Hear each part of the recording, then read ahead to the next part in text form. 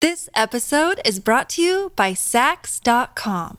At Sax.com, it's easy to find your new vibe. Dive into the Western trend with gold cowboy boots from Stott, or go full 90s throwback with platforms from Prada. You can shop for everything on your agenda, whether it's a breezy Zimmermann dress for a garden party or a bright Chloe blazer for brunch. Find inspiration for your new vibe every day at Sax.com. Season 10 of the Art Curious podcast is sponsored by Anchorlight. For more information about their programs and residencies, please visit anchorlightraleigh.com. There are lots of questions that come up in every art history classroom or lecture hall, and we hear them again and again. What is art, really? And how do you define it? Why is the Mona Lisa smiling? What happened to the winged Victory's arms? And then there's another one that you'll hear, or that you'll even think yourself, especially if you are a fan of a particular Renaissance master's work. It's a question that I have personally heard being asked point blank in class and whispered in sacred spaces in Rome and in Florence. Visitors straining their necks to stare up at a ceiling and others sneaking peeks at gleaming marble tombs have asked this question. Why, they wonder. Why are Michelangelo's women so unwomanly? The colossal sibyls and Old Testament heroines that Michelangelo painted on the ceiling of the Sistine Chapel in Rome, for example, and his marble personification of night on the tomb of Giuliano de' Medici in Florence have many of the same attributes. Essentially, these ladies are cut. The Cumaean sibyl has bigger guns than most pro athletes, and Knight's got a six-pack and quads so large that it looks like she spends her downtime on the elliptical. Michelangelo's ladies have the most beautiful, angelically pure faces, but when stripped down, many of them look very, very muscular, to an extent that they almost appear manly. And then there's the problem of Knight's left breast.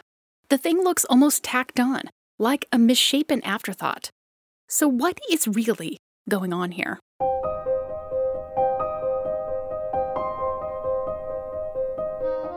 Some people think that visual art is dry, boring, lifeless. But the stories behind those paintings, sculptures, drawings, and photographs are weirder, more outrageous, or more fun than you can imagine. In Season 10, we are digging deep on some great art historical facts and fictions. And today we are going to uncover the conundrum of Michelangelo's women and some theories behind their design, including a fascinating hypothesis set aside by a 21st century physician. This is the Art Curious podcast, exploring the unexpected, the slightly odd, and the strangely wonderful in art history. I'm Jennifer Dassel.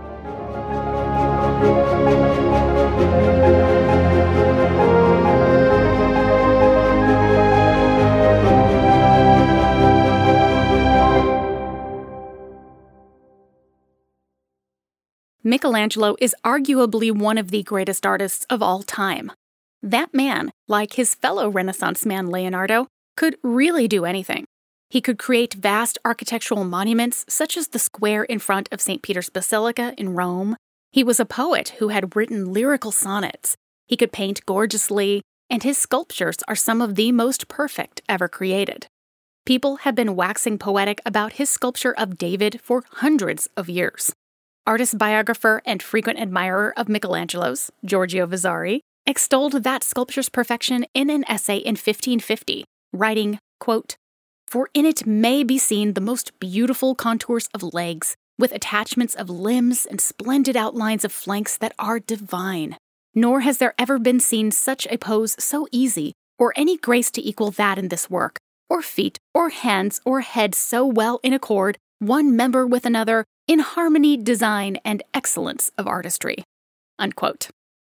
And when you see David in person, you agree, because Michelangelo could really create the perfect man out of stone or pigment. But the perfect woman? Well, not so much. Or at least not to our 21st century eyes, trained on photorealism, or really just photos. For someone who could visualize masculine corporeality so wonderfully, Michelangelo looks almost inept when it comes to his presentation of women.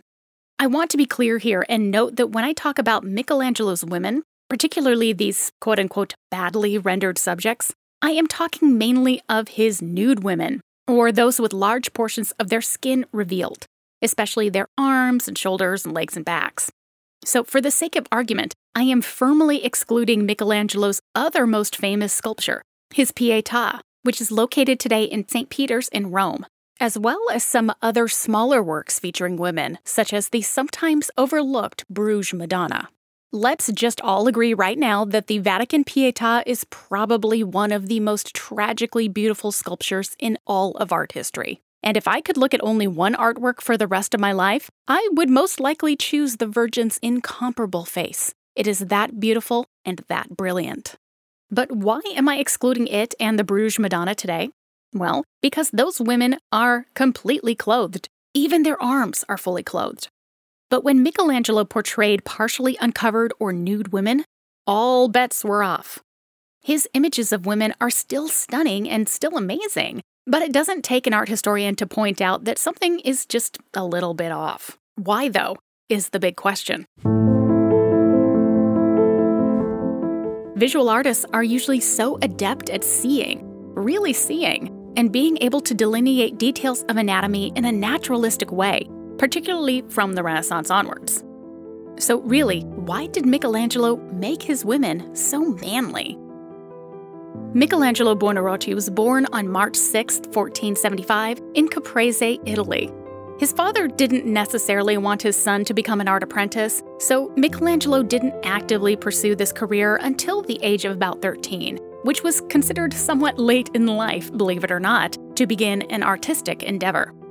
He started out by apprenticing with the most prominent painter of Florence at that time, Domenico Ghirlandaio, who intended Michelangelo to study and learn from him for a full 3 years. But Michelangelo left after just 1 year because, as his other biographer, Ascanio Condivi, wrote, Michelangelo apparently had nothing else left to learn. He was that good. And if you've listened to any of my previous episodes on Art Curious where we've talked about Leonardo da Vinci, this story might sound a bit familiar to you. Now, who really knows if it is true, or if this whole student surpassing the master thing is just a trope? But we do see this in multiple occasions in art history. After he left Ghirlandaio's studio, Michelangelo lucked out. He was noticed by Florence's ruler, Lorenzo de' Medici, also known as Lorenzo the Magnificent. Lorenzo considered himself to be a great patron of the arts, and he sought to surround himself by the best and the brightest of his day. And this was a huge coup for the teenage Michelangelo to be among them. Not only did he then have access to the Medici family and all of their cultural connections, but he also had access to the Medici family's own art collection, which included some incredible fragments of ancient Greco-Roman sculpture. Just by looking at many of Michelangelo's works, you can tell that ancient sculpture had a particularly huge influence on the artist and his style. Now, this, as we've heard it for other episodes of this season, was not unique to Michelangelo. Plenty of the artists during the Renaissance were looking back at the ancients for inspiration, back toward the human body as the artistic ideal, and moving away from the staid and stiff forms that they perceived in the medieval period. But no one would imitate the ancients quite as well as Michelangelo would. Some people during his time even thought that he had outdone the ancients. Indeed, our old friend Vasari wrote about the David, quote, "When all was finished, it cannot be denied that this work has carried off the palm from so many other statues, modern or ancient, Greek or Latin. No other artwork is equal to it in any regard, and with such just proportion, beauty, and excellence did Michelangelo finish it." Unquote. Michelangelo moved away from Florence in 1494, not too long before the Medici family was deposed. He lived in Bologna for a few years before moving to another hotbed of cultural production, Rome. And it was in Rome that Michelangelo created his first masterpiece, his sculpture of a Roman god of wine, Bacchus. And as we might suspect, given Michelangelo's study of Roman sculpture, the Bacchus itself was based on ancient marbles, such as those he studied in the home of Lorenzo the Magnificent. However, there is a complexity and an energy that is found in his Bacchus that just isn't as present in most ancient sculpture. Wine goblet raised, Bacchus seems to peer out through clouded eyes, his balance rather precarious, as if he could topple any minute. Behind Bacchus, a small Pan, or satyr, nibbles naughtily on a bunch of grapes, with the most self-satisfied smile. How different this seems to the cold, ancient sculpture that we might be used to seeing. In contrast, Michelangelo's marbles almost seem to breathe, with muscles so taut that we might hold our own breaths while we view them. For Michelangelo, this was a huge turning point. His Bacchus was considered so fantastic, so revolutionary for the time period, that it led to one of the most important commissions of his life, the commission for his Pietà in St. Peter's Basilica. Truly, there is something so unbelievably great about this work. It did not go unnoticed. And it was from this point forward that Michelangelo's career began to snowball in the best possible way. Commission after commission came in, and each masterwork begat another. The Pietà led to the David, which led to his private commissions for smaller sculptures, as well as luminous paintings, such as his Doni Tondo, a circular image of the Madonna and Child with St. Joseph. Mary, dressed in glowing pinks and blues, hoists the infant Jesus up above her head towards Joseph, her arm muscles bulging. Her right bicep is so defined, and her arm cocked at a 90-degree angle that makes her seem like a Renaissance precursor to Rosie the Riveter. Mary's body is shaped like a triangle, a pyramid really, and this was quite purposeful on the artist's part. The pyramid was considered to be the most stable shape in all of art. Beginning with the ancient Egyptians, naturally, and moving throughout time onward toward the 20th century. Artists have long engaged in pyramidal structures to give a sense of power and permanence, and to guide the eye toward the most important figures in a composition. Like with the Bacchus, when you look at Michelangelo's paintings, you really get that sense of action, motion, and energy and strength. To me, the Doni Tondo feels like a direct precursor for what came next for our artist. And what came next for him is what's coming up next for us, right after this quick break.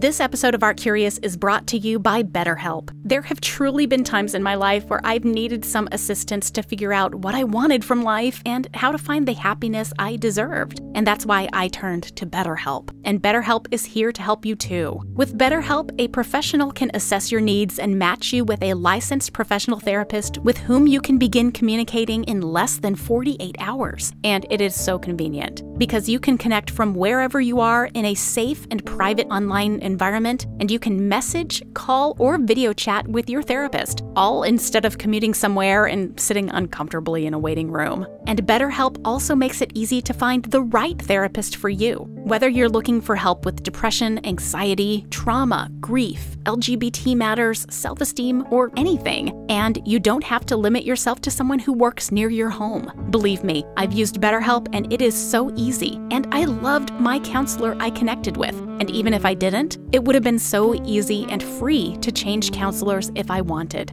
It's confidential, convenient, professional, and affordable, and financial aid is available. BetterHelp is not a crisis line or a self-help line. It is professional counseling done securely. And check this out. So many people have been using BetterHelp that they are recruiting additional counselors in all 50 states. As an Art Curious listener, you're important to me, and so I want you to start living a happier life today. By visiting our sponsor, BetterHelp, you'll get 10% off your first month of counseling by visiting betterhelp.com/artcurious. Join over 1 million people who have taken charge of their mental health. That's at BetterHelp, HELP.com/artcurious. Donating money to help people can be a wonderful and selfless act. But how can you feel confident that your donations are improving or saving lives effectively?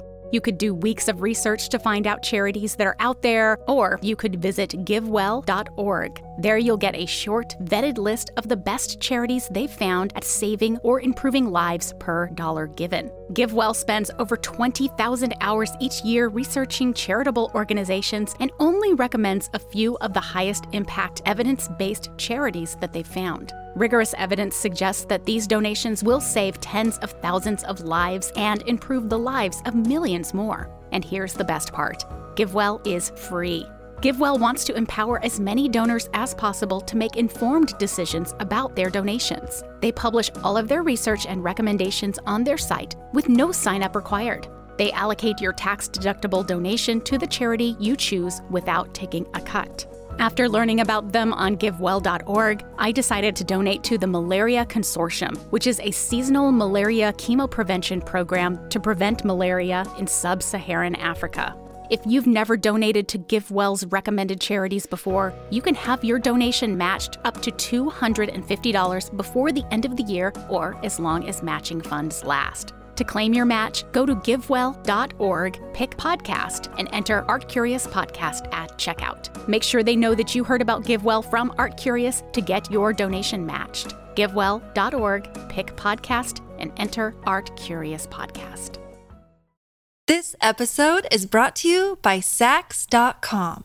At Sax.com, it's easy to find your new vibe. Dive into the Western trend with gold cowboy boots from Stott, or go full 90s throwback with platforms from Prada. You can shop for everything on your agenda, whether it's a breezy Zimmermann dress for a garden party or a bright Chloe blazer for brunch. Find inspiration for your new vibe every day at Sax.com. Welcome back to Art Curious. In 1503, Julius II became Pope and ushered in a golden period of Vatican artistic commissions during the 10 years of his reign.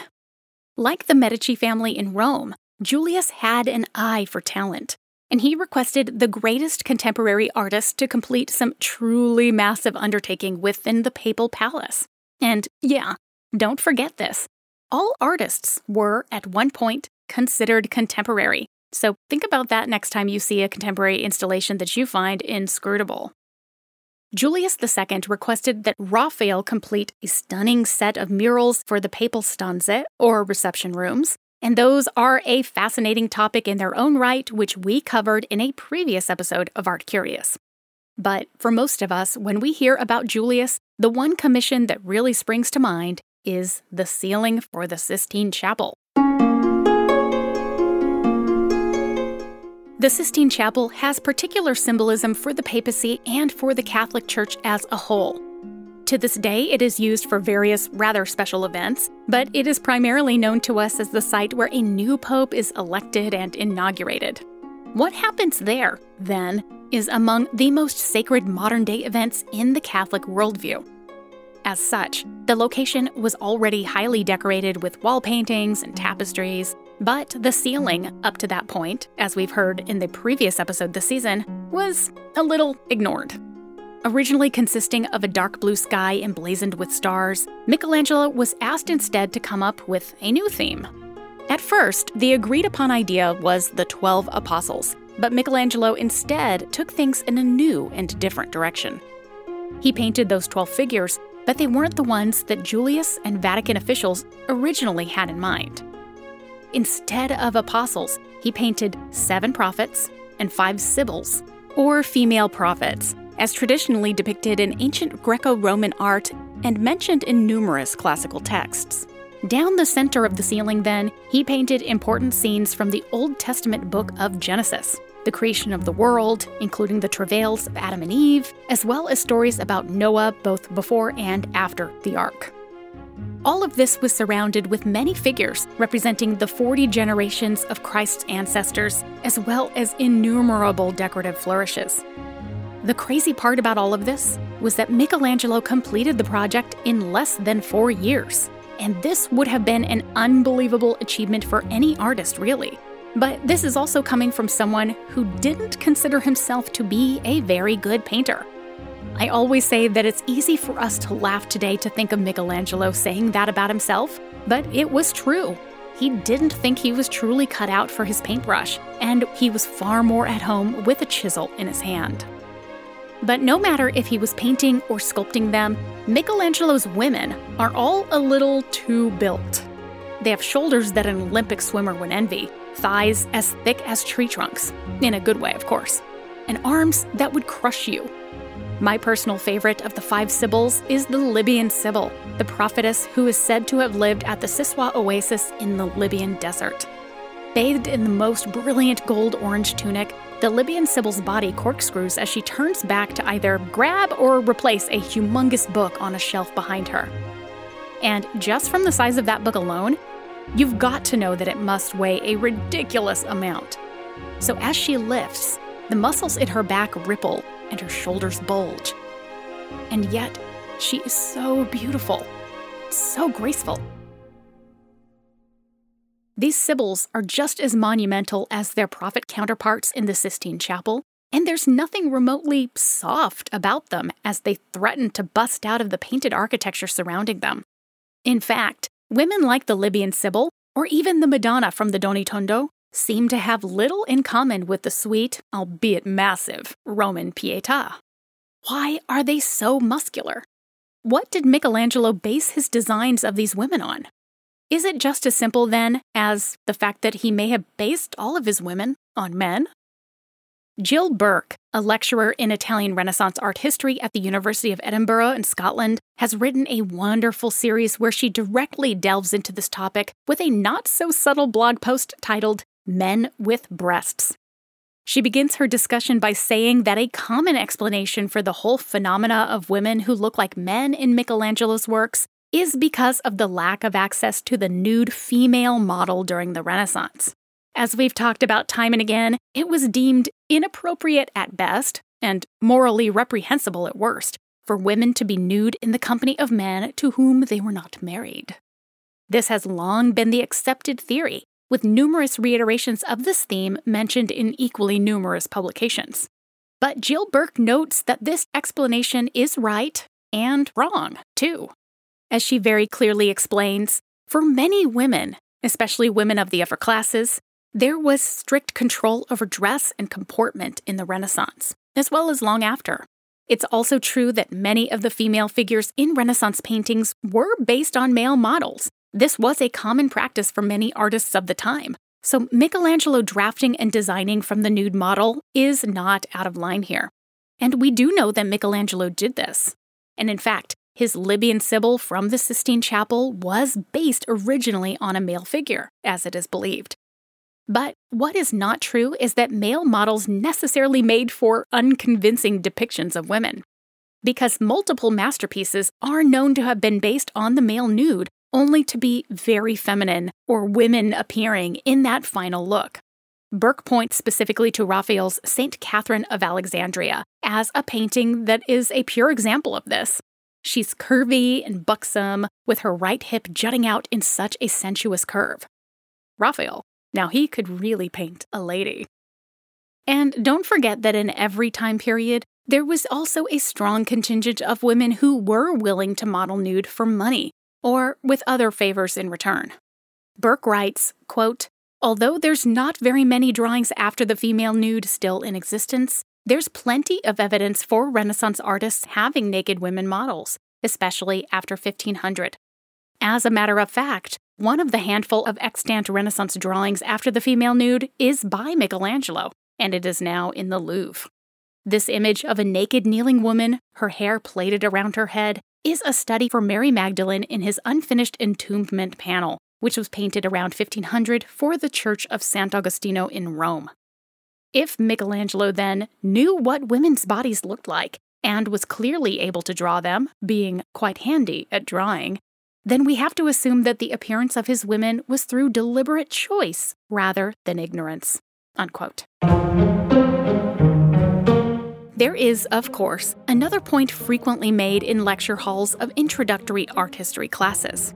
Michelangelo was gay, and thus his images of women don't necessarily point only to his lack of access to nude women from which to paint or to sculpt, but instead to his complete disinterest or even disgust towards women's bodies. Now, I am not going to sit here and tell you that I think I know what a man who lived 600 years ago was thinking, but I can say this. Doesn't it seem a little bit reductive to assume that if a man indeed was gay, that it would affect his own artistic abilities? Michelangelo could draw, and that much is certain. His draftsmanship was nearly unparalleled during the Renaissance.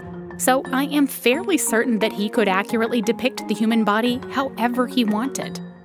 And it also seems limiting to think that someone could be so turned off by the opposite sex that it would affect his artistic abilities, though I suppose that that is possible. Another theory very closely related to this focuses not on disgust, but on attraction. Historians have long argued that Michelangelo, being gay, simply found the male form to be more empirically beautiful.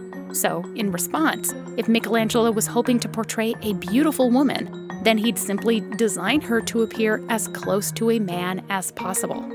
There's nothing that an art historian loves more than context. And the context that's frequently given for these works of art stems from the discussion of Renaissance Italy as an aggressively patriarchal society. The difference between the genders was rather vast in the Renaissance, and of course women were not seen as remotely equal to men in any way, but especially not physically. Historian Thomas Lacker has written, quote, "There was only one canonical body, and that body was male," unquote. Meaning that everything else was considered imperfect or subpar, a deviation from the preferred or the normative. This line of thinking was so ingrained that for hundreds of years, the bodies used to demonstrate human physiology in anatomical manuscripts were always male, unless the text specifically covered childbirth. But if there's nothing else that we haven't learned from looking back in time, it's that women aren't worth much if they're not procreating, right?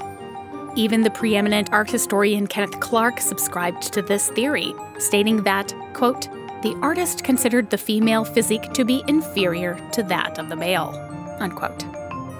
There does seem to be additional theological or psychological bent to this theory, though.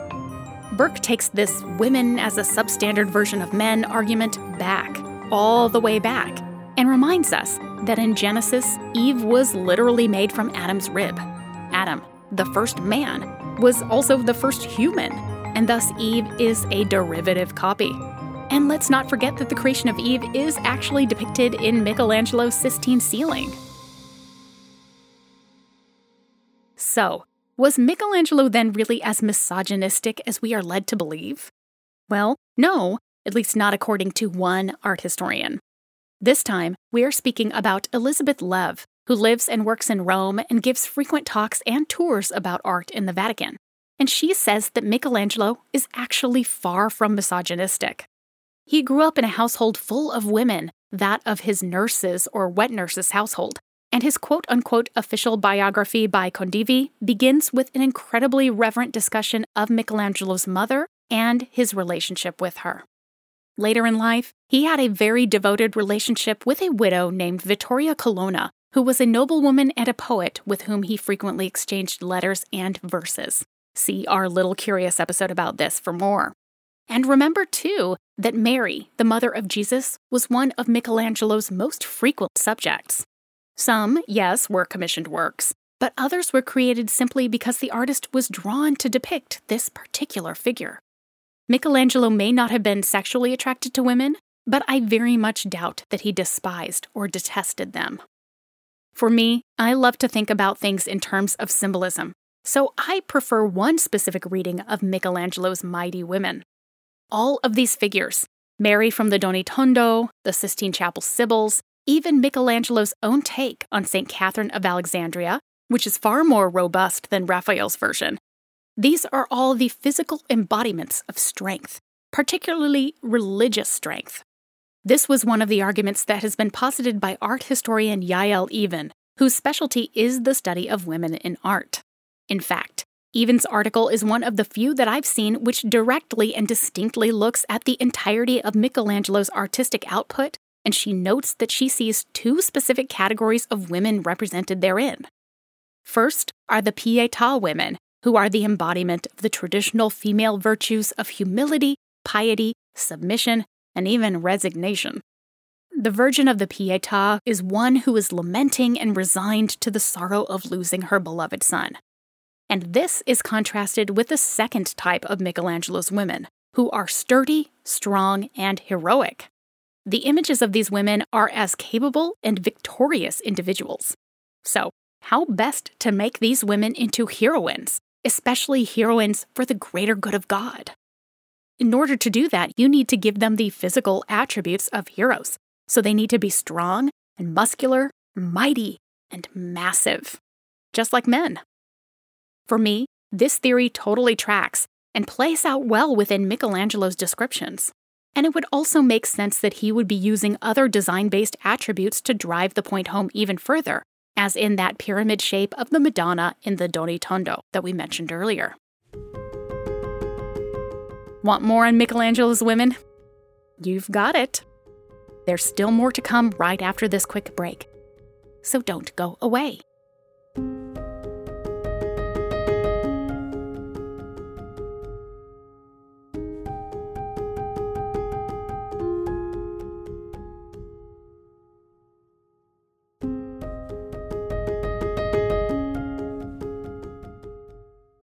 Look, Bumble knows you're exhausted by dating.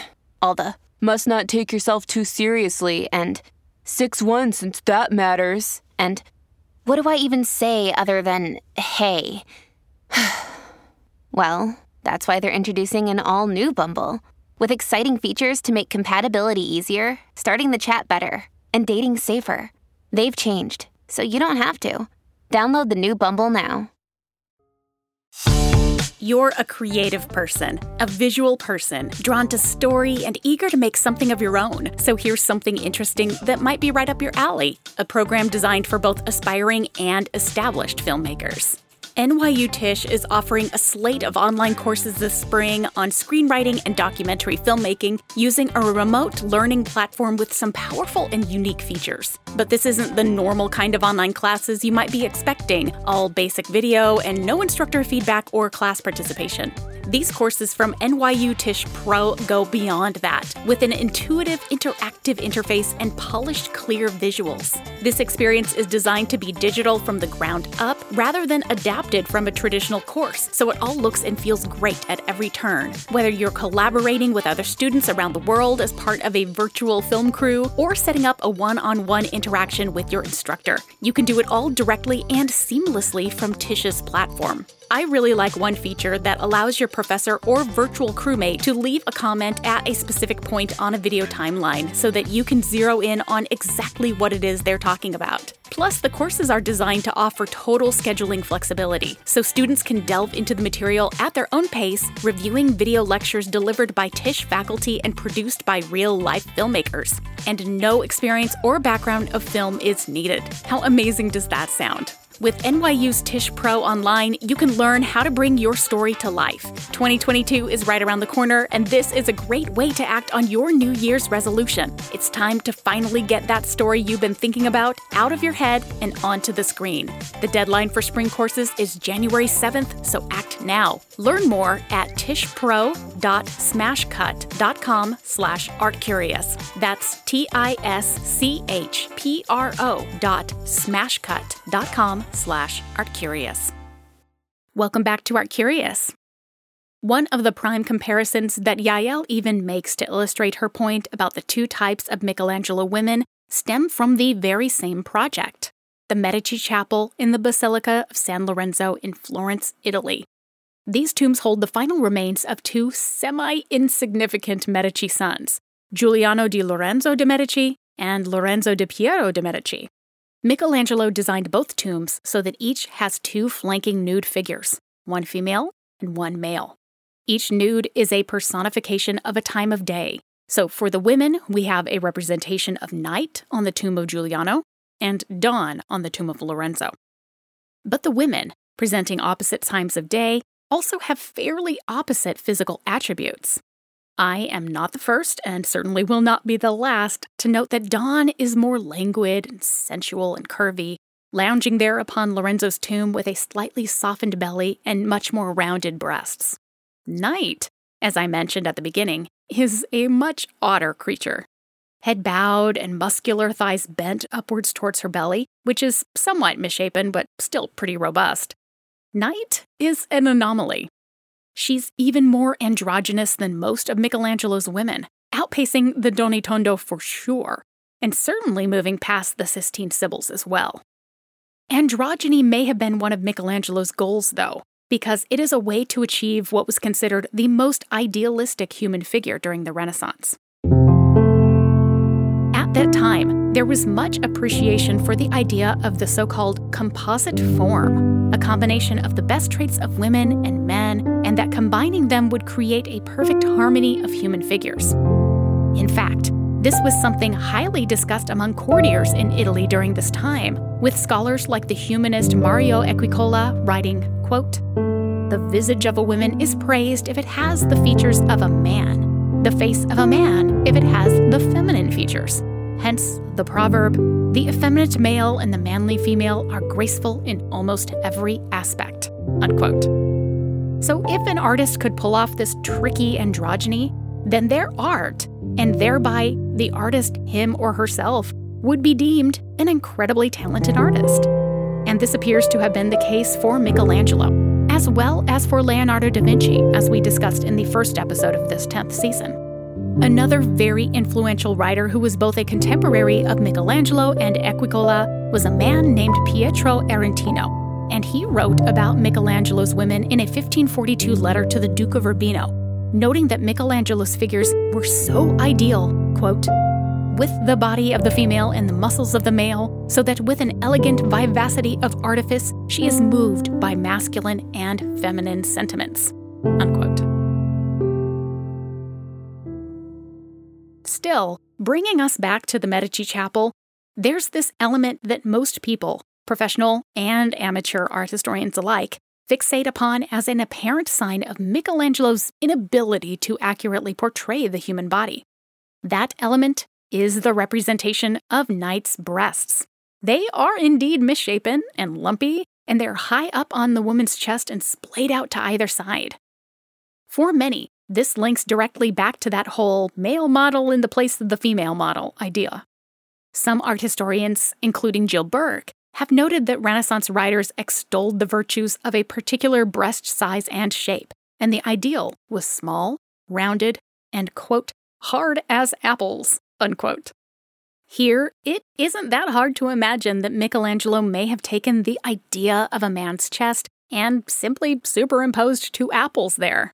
And it has been suggested that in this case, Michelangelo did in fact derive many of the parts of Knight from a male model. A preparatory study of Knight can be found in the British Museum, dating from around 1520, that seems to confirm this. But I don't buy it as the only explanation for Knight's appearance. Again, I'd like to think that Michelangelo was no novice or dummy. And remember that Knight's counterpart of Dawn, just steps away, doesn't have that same physiological problem. No, Michelangelo sculpted Knight like this on purpose. So the question is, why?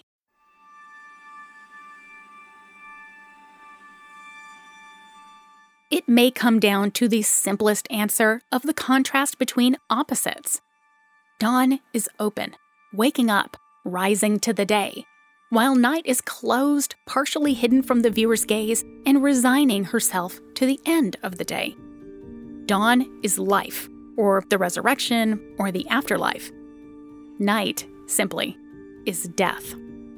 And so the masculine and feminine elements just further play into this distinction. With the revisionism of the 20th century came new theories about Night in particular, and also about Michelangelo's women as a whole. One that I find particularly intriguing is that the body shapes of Night and Dawn are meant to illustrate the different phases of life, which, again, checks out when you think about the symbolism of Night as the end and Dawn as the beginning. But some certainly took this viewpoint to the extreme. For old-school art historians like Erwin Panofsky, Dawn was a young woman's easy life. She's soft yet firm, full of vigor and energy, but not yet hardened, physically or mentally, by life. Panofsky even uses the word virginal to describe her. In direct opposition, then, is Night. Panofsky says that Night's body has been, quote, distorted by childbirth and lactation. It does seem vaguely misogynistic for Panofsky to say this, and again, I'm not entirely sure that I buy it, but it is a really interesting thought. There's one more point about night that I find even more fascinating. In November of 2000, a letter to the editor was published in the prestigious New England Journal of Medicine. This letter is fairly short and succinct, and it was written by a physician hailing from Portsmouth, Virginia, named James Stark. He was inspired to write the letter after visiting the Medici Chapel in Florence in the company of an art historian named Jonathan Katz Nelson. And like many others before him, Stark fixated on Night's strange appearance. But unlike most of us who ask, why? Dr. Stark, an oncologist, said, I think I know why. I have an explanation.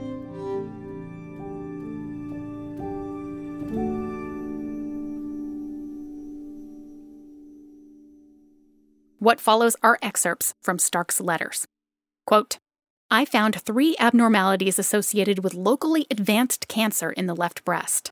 There is an obvious large bulge to the breast contour medial to the nipple, a swollen nipple areola complex, and an area of skin retraction just lateral to the nipple. These features indicate a tumor. These findings do not appear in the right breast of Night, or in Dawn, another female figure in the Medici Chapel, or in the many other depictions of women in works by Michelangelo. We suggest that Michelangelo carefully inspected a woman with advanced breast cancer and accurately reproduced the physical signs in stone. Even if he did not see the disease in a model, he would have studied the corpse of a woman. Moreover, autopsies were legal at this time. Given that Michelangelo depicted a lump in only one breast, he presumably recognized this as an anomaly.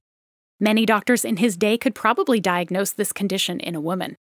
Historians of breast cancer agree that the disease and its treatment were discussed, often at length, and described as cancer by the most famous medical authorities of antiquity and by several prominent medieval authors.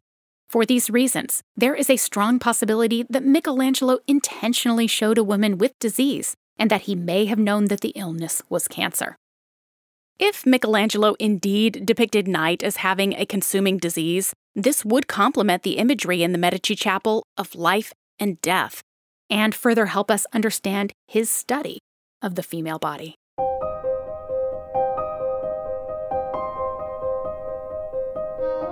Coming up next time on Art Curious, we're going to bust one of the most pervasive myths about art history's favorite tortured artist.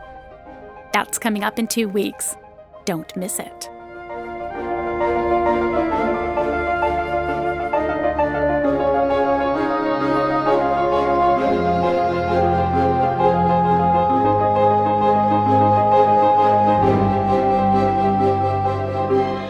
Thank you for listening to the Art Curious podcast. This episode was written, produced, and narrated by me, Jennifer Dassel.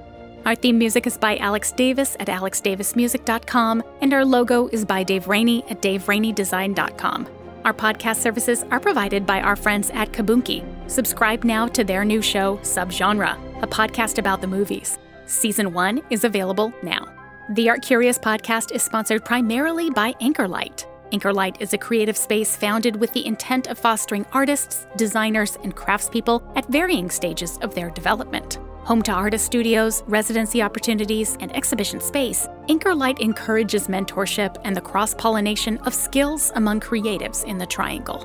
Please visit anchorlightraleigh.com. The Art Curious podcast is also fiscally sponsored by VAE Raleigh, a 501c3 nonprofit creativity incubator, which means that you can donate tax-free during this holiday season to Art Curious to show your support. To find the donation links and for more details about our show, please visit our website, artcuriouspodcast.com.